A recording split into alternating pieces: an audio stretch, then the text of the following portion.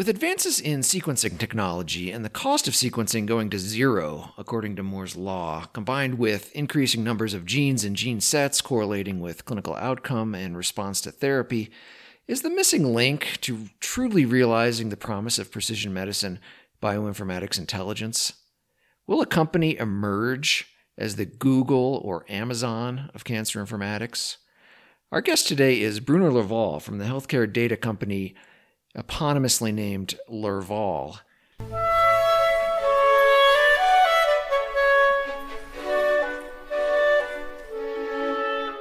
Welcome to the Personalized Diagnostics Podcast. I'm Joe Anderson. Bruno Lerval, thank you so much for coming on. Thank you, Joe. Good to be here. Tell us a little bit about yourself. You have experience across a variety of industries, including banking, finance, programming, artificial intelligence, precision oncology, big data. So tell us a little bit about yourself. How did you get started? And then how did these experiences evolve into your current company, Lerval?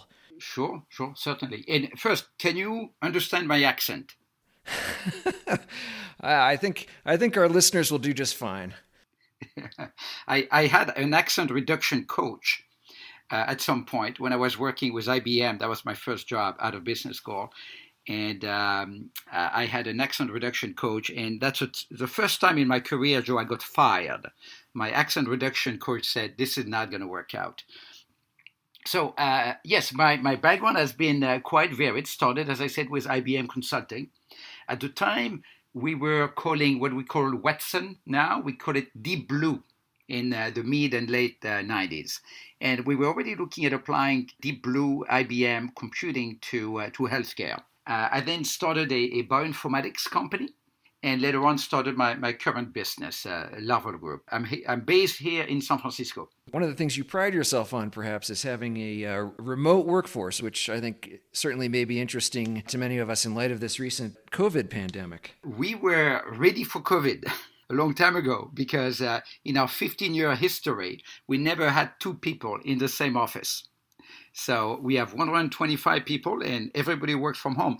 Actually, my number two in the company, Dr. Aviva Friedman, I worked with her for 12 years, and I never met her. Our model is how to build teams where you cannot meet in person, and that's what we have done over the years. I guess it kind of forces somewhat of a focus on productivity and maybe minimizes office politics, so to speak. It does. And of course, now the world is going to go through a very fascinating experience with working from home and Zoom and so on. And the first realization is that it's actually not easy to work remotely with people because we're missing all of the visual cues, all of that camaraderie that exists in an actual office. I was talking with someone in France this morning, and it reminded me that that French sentence, loin des yeux, loin du cœur, far from the eyes, far from the heart. So when you don't see someone, when you're not close physically to them, they're less important to you.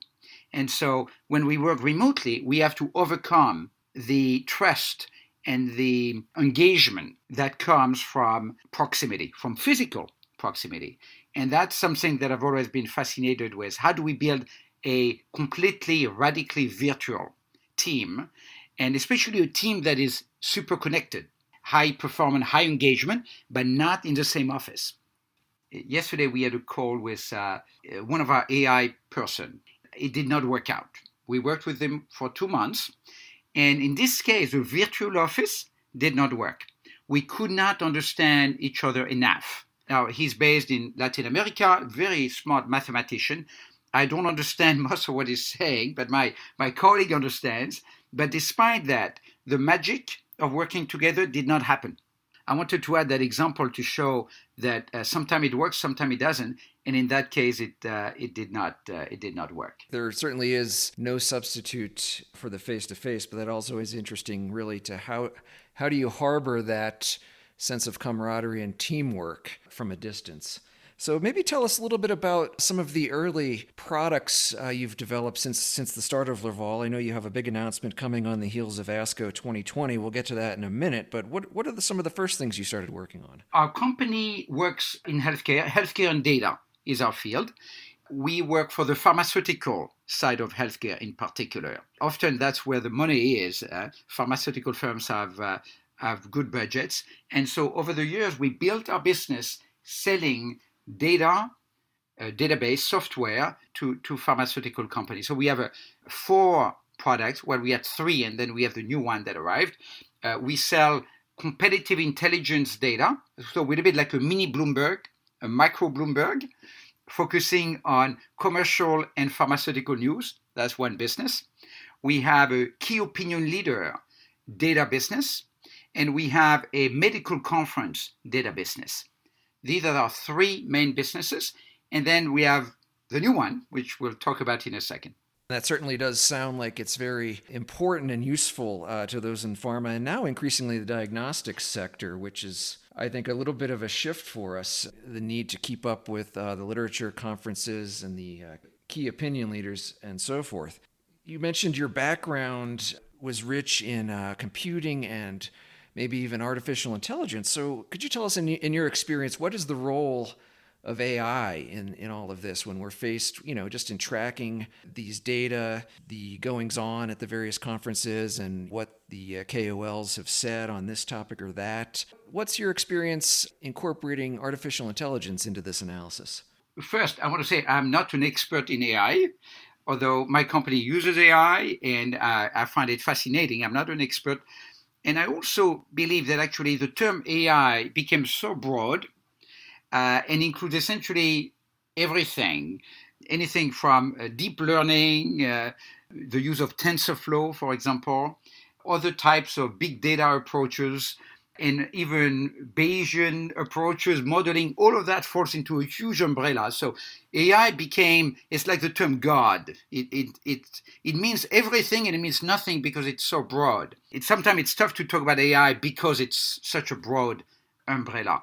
In our case, one thing we had to realize is that the type of data set that we're dealing with are not very big.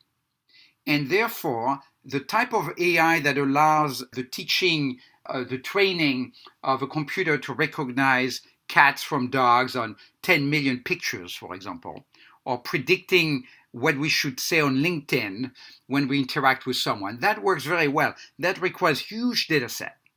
Often in medicine, we don't have these huge data sets. So as we work on our new projects, we're dealing with a kind of AI, frankly, that do not require these huge data set. Despite being such a hot topic, you can't really go anywhere in the healthcare sector without hearing about AI or how it's going to change the world and certainly change what we do.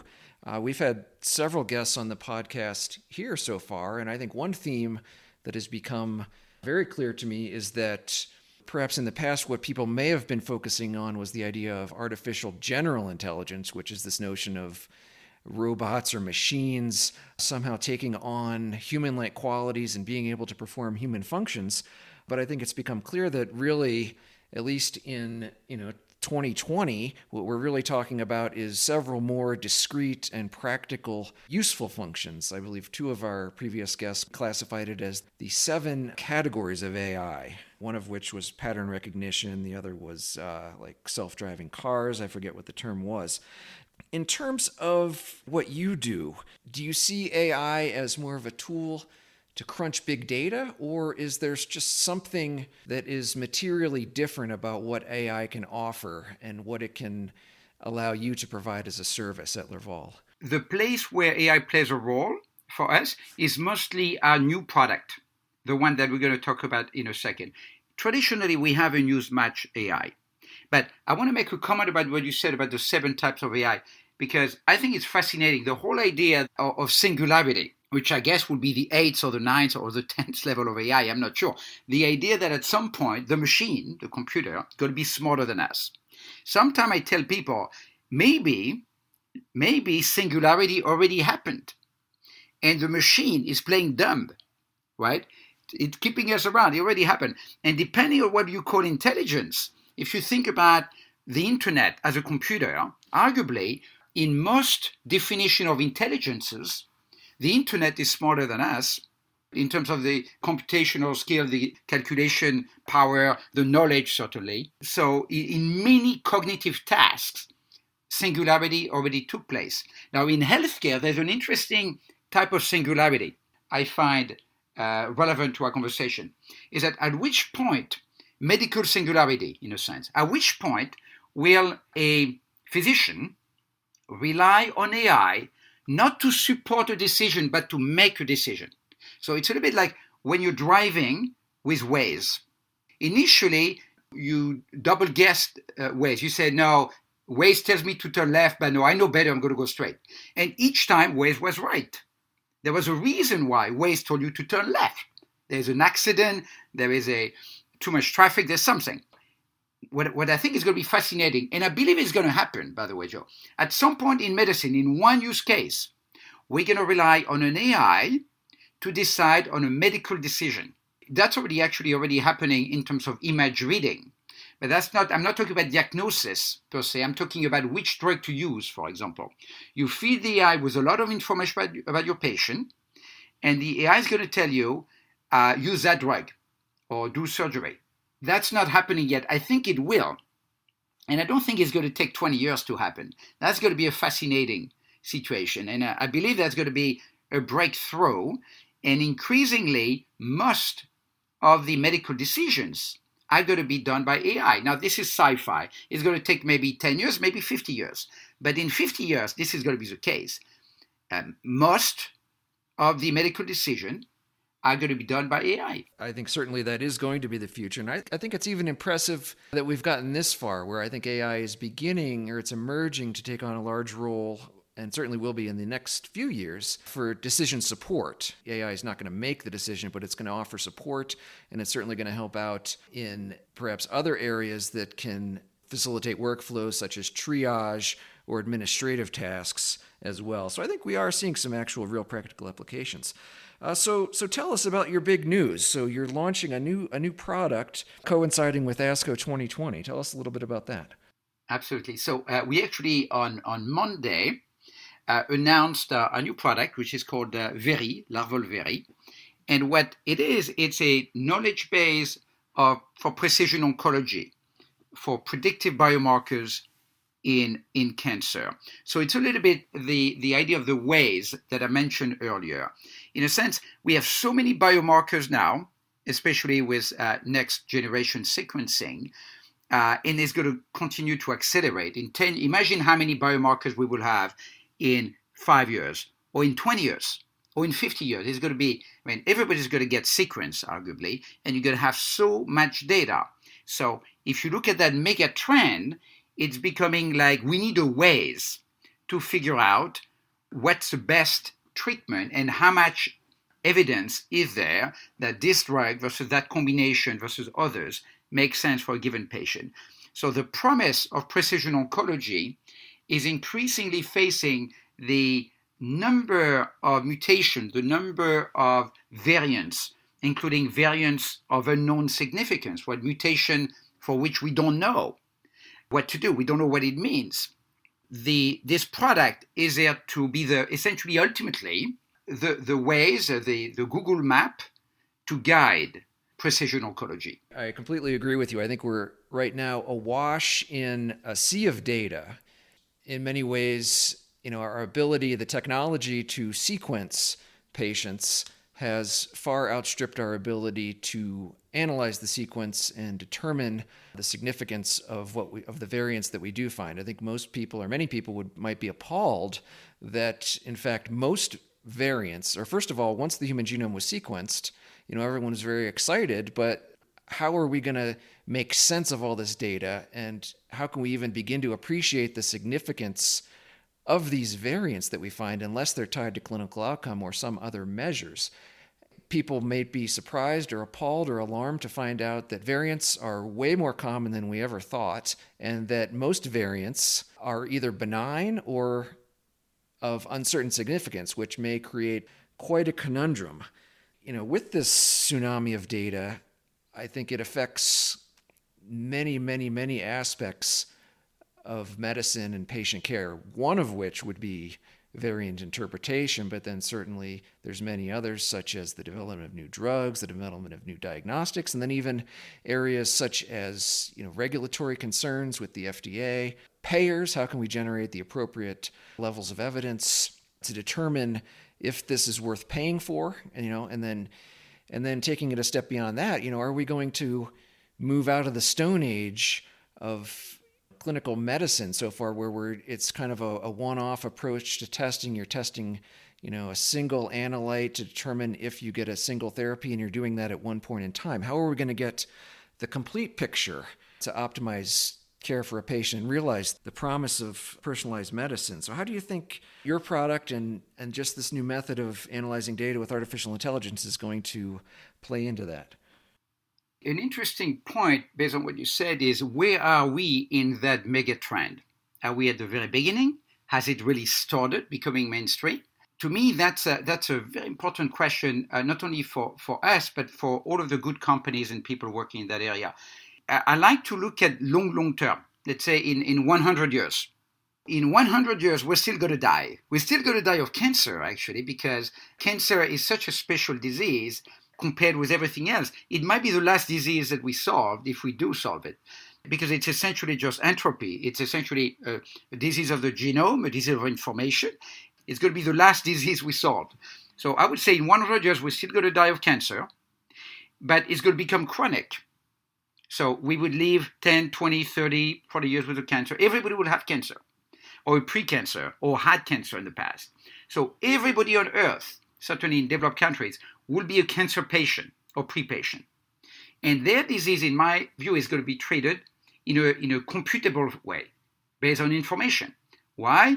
Well, for two reasons. Number one, the amount of information about how cancer behave and drug response function with these variants is going to continue to grow every year. I mean, at ASCO, probably half of the data is biomarker driven. So that's going to continue to accelerate. The other thing, and I know you talked about it in previous podcasts, is that sequencing is going to become much better. Think about the mobile technology. Magical things happen once mobile was cheap enough and high quality, so everybody had a smartphone.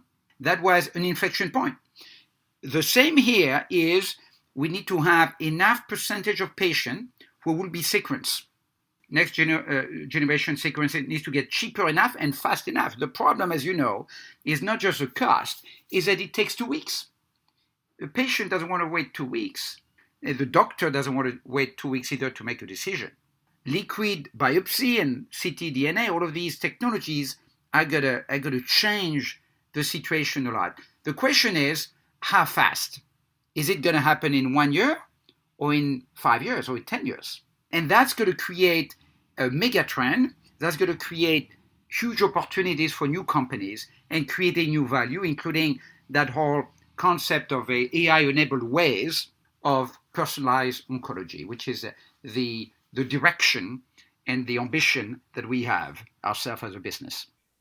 That's a good point. It kind of reminds me of this old joke in diagnostics. They say, well, what's going to be most important for you in a diagnostic test? And the punchline is, well, a fast turnaround time. Forget about, what kind of complex information you're going to be able to offer me. Just give me the basics and give it to me tomorrow. And I think that's an interesting point, that really we need to be able to reach critical mass in terms of the number of patients that are in fact sequenced. I mean, certainly, like you said, at some point in the future, all patients will be sequenced for all tumors and diseases.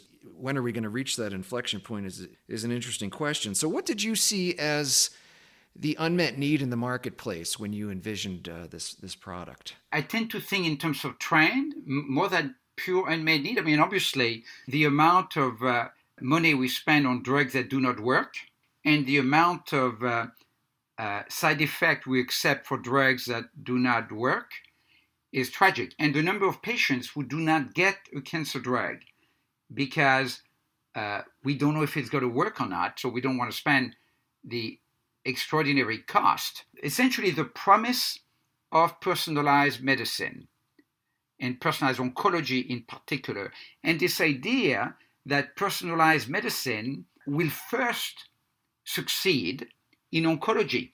that's really the starting point for me. And the fact that oncology is a computational disease, a disease of the genome, makes it a perfect case for personalized approaches. In other words, if it doesn't work for oncology, we're not ready for personalized medicine. Let me make another point linked a little bit to the previous point you made. And actually, let me put it as a question for you, because you talk with a lot of super smart people in the field and a lot of high quality conversation. The question is, and I'm going to try to ask that question in a quantitative way. In the US today, which percentage of the cancer patient, get sequenced? Whether it's germline sequencing or biopsy sequencing, somatic sequencing. What would you guess it is? I'm pretty sure the data doesn't exist.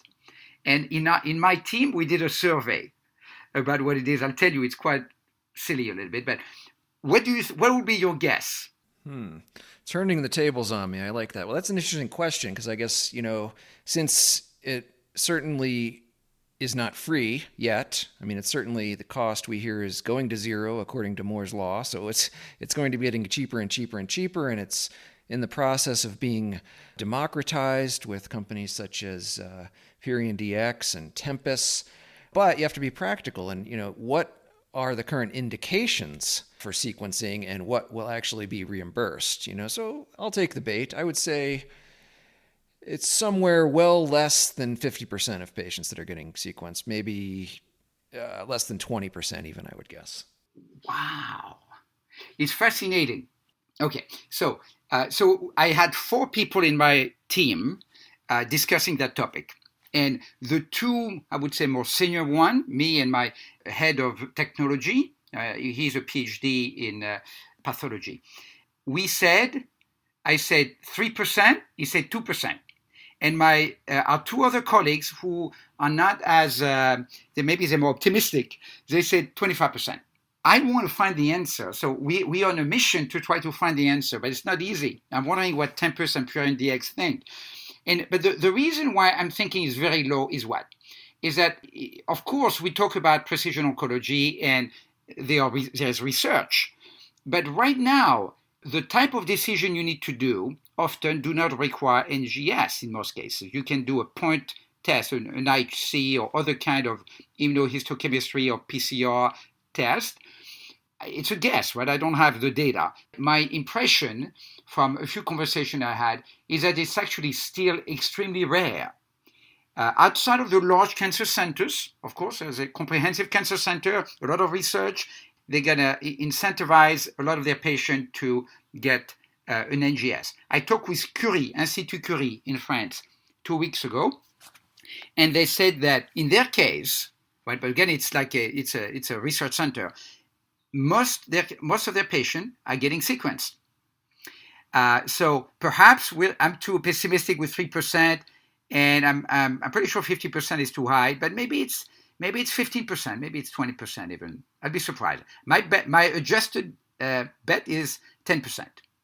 Okay, that's interesting. I guess one thing I did not take into account was just disparities in care and health economic considerations and patients who are receiving substandard care and so on. So I think, and generally with these things, it's probably generally going to be a lot less than you might think. So I would probably tend to agree with you. The point behind all of that, Joe, is that we are still very early. Think about like the mobile revolution would be the NGS revolution. We are in the mid to late 90s, maybe mid 90s. It's rare to have a smartphone. Maybe the Palm Pilot just arrived, if you remember the Palm Pilot. But there's no iPhone yet. Now, speaking of which, let's not be naive. I think you certainly have competitors in the space. So maybe could you tell us who you view? I mean, we're all friends here. Who can you view as your competitors? What have you seen them do? And what services do you see providing that the market doesn't offer just yet? Do I need to be nice or can I be provocative? Certainly provocative.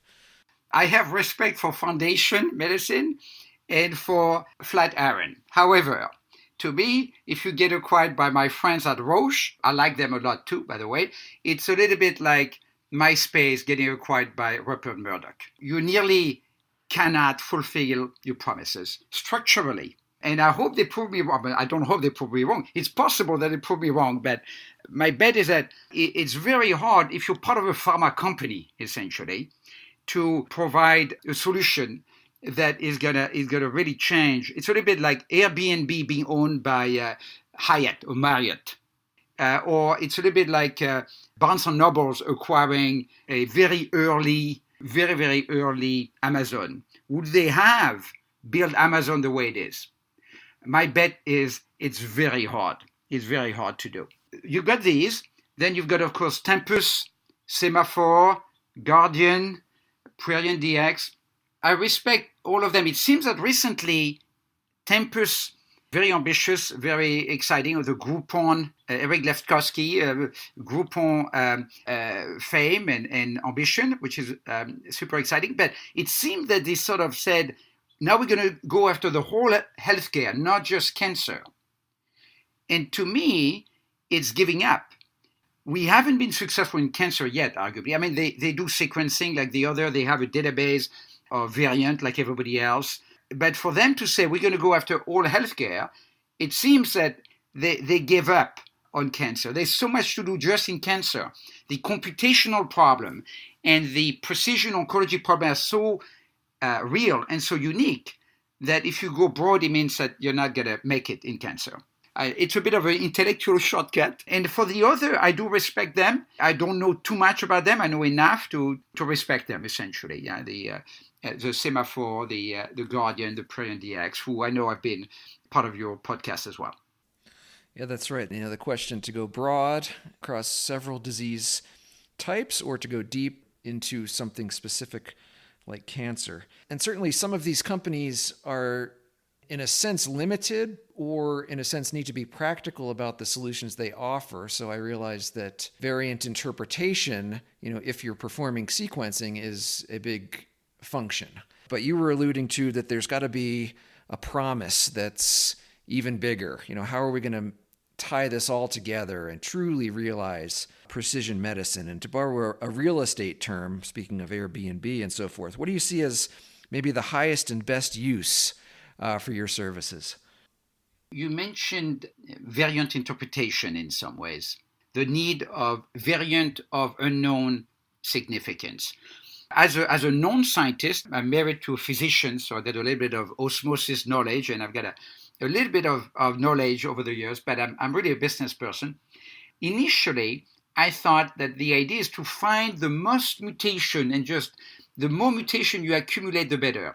And you remember N of 1 that got acquired by QIAGEN, so they accumulated maybe 100,000 VUS, variant of unknown significance, and I notated them. And I know Flatiron has a bunch of them, I'm sure Tempus as well. I'm now starting to believe that approach is not going to work. And the reason is that each time you look at a mutation, at a variant, the likelihood that anybody sees that same variant again is nearly zero. Because the space of all of these mutations, or all of these variants, is so huge. It's a little bit like taking a grain of sand on a beach and saying, well, maybe I'll put it back, and the chance of finding that grain of sand again. There's, of course, common mutation, but the VUS, the variant of unknown significance, are so rare that knowing a few barely helps you. I feel that different approaches are going to be needed. And when you talk with variant scientists, so I interviewed a number of variant scientists who are working in pathology lab. They received the result of Illumina. Initially, they had maybe 100,000 mutations, variants. Then the Illumina software reduced it based on alignment, frequency to maybe 30. Okay, 30 mutation, we don't know what they do. The mutation or fusion or what have you. And then what the variant scientist does, they essentially Google it. They look at the gene, and they try to look at the literature, and they try to guess whether or not these variants are likely to have a significance. Any software and tool right now is essentially supporting the variant scientist for that last mile. And that last mile, what we realize is that it's more art than science. And so taking something that is essentially art, well, not really art, but certainly a high cognitive task that is hard to replace by software. To us, that's one of the challenges in the lab setting, in the pathology lab, for variant scientists interpreting the result of a sequencing. So initially, to go back to the beginning of your question, initially, we're selling Larvolveri, our biomarker platform and CDX platform, actually, to pharmaceutical companies to understand what their competitors do, to design their trial, to find new biomarkers as well.